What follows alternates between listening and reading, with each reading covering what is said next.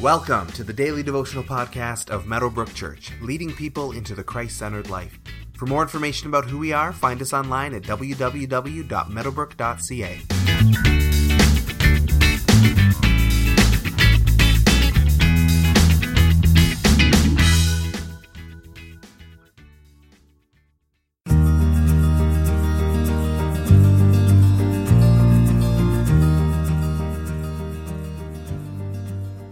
My prayer is not for them alone. I pray also for those who will believe in me through their message, that all of them may be one, Father, just as you are in me and I am in you.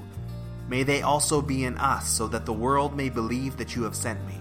I have given them the glory that you gave me, that they may be one as we are one, I in them and you in me, so that they may be brought to complete unity. Then the world will know that you sent me and have loved them even as you have loved me. John chapter 17, verses 20 through 23. If you're trying to find a location and you look it up on Google Maps, sometimes you find the location, but then you need to see it from a higher perspective. So you zoom out, and maybe you zoom out one more time so that you can locate your location within the bigger picture of the map.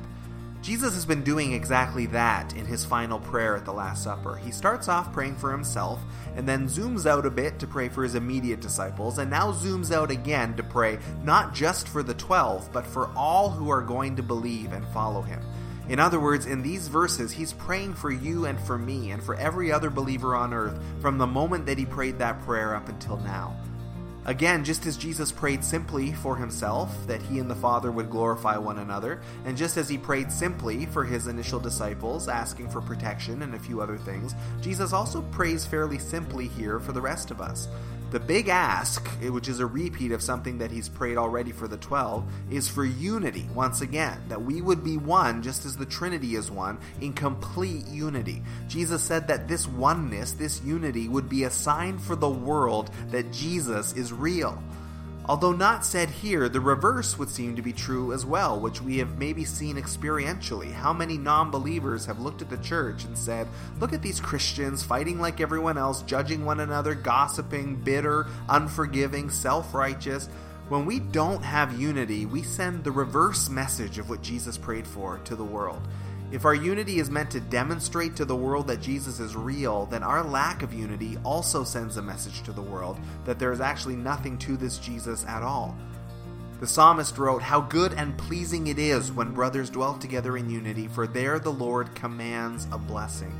Our unity is obviously much more crucial than we realize.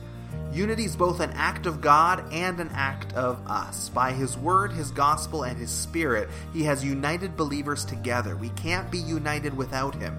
And yet we can also choose to reject unity. God brings us together, but we need to choose whether we maintain that or not. This can be difficult when we're in legitimate disagreement as believers.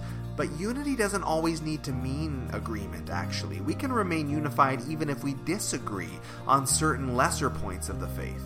That which unites us, God, Jesus, the cross, the Bible, salvation, etc., is so much greater than the minor issues that we might divide on. As any married person will tell you, love doesn't mean that you absolutely agree on everything. Love means that you love one another in spite of the fact that you don't agree on every single little thing. Jesus doesn't just pray that we would be connected together, but that we would stay connected to the Father and the Son. Simple, beautiful prayers from Jesus, that we would unite with God and that we would unite with one another. The second one might be a lot harder if we don't have the first one intact. And if we're truly united with God, the second one, being united to other believers, will become much, much easier. For consideration today, think about how those two things that Jesus prayed for are playing out in your life. Your connection to him and your connection to other believers. Where does each area flourish in your life? Where does each area maybe need some work? What might that work look like? And what are you going to do about that as you move forward in your walk with Jesus?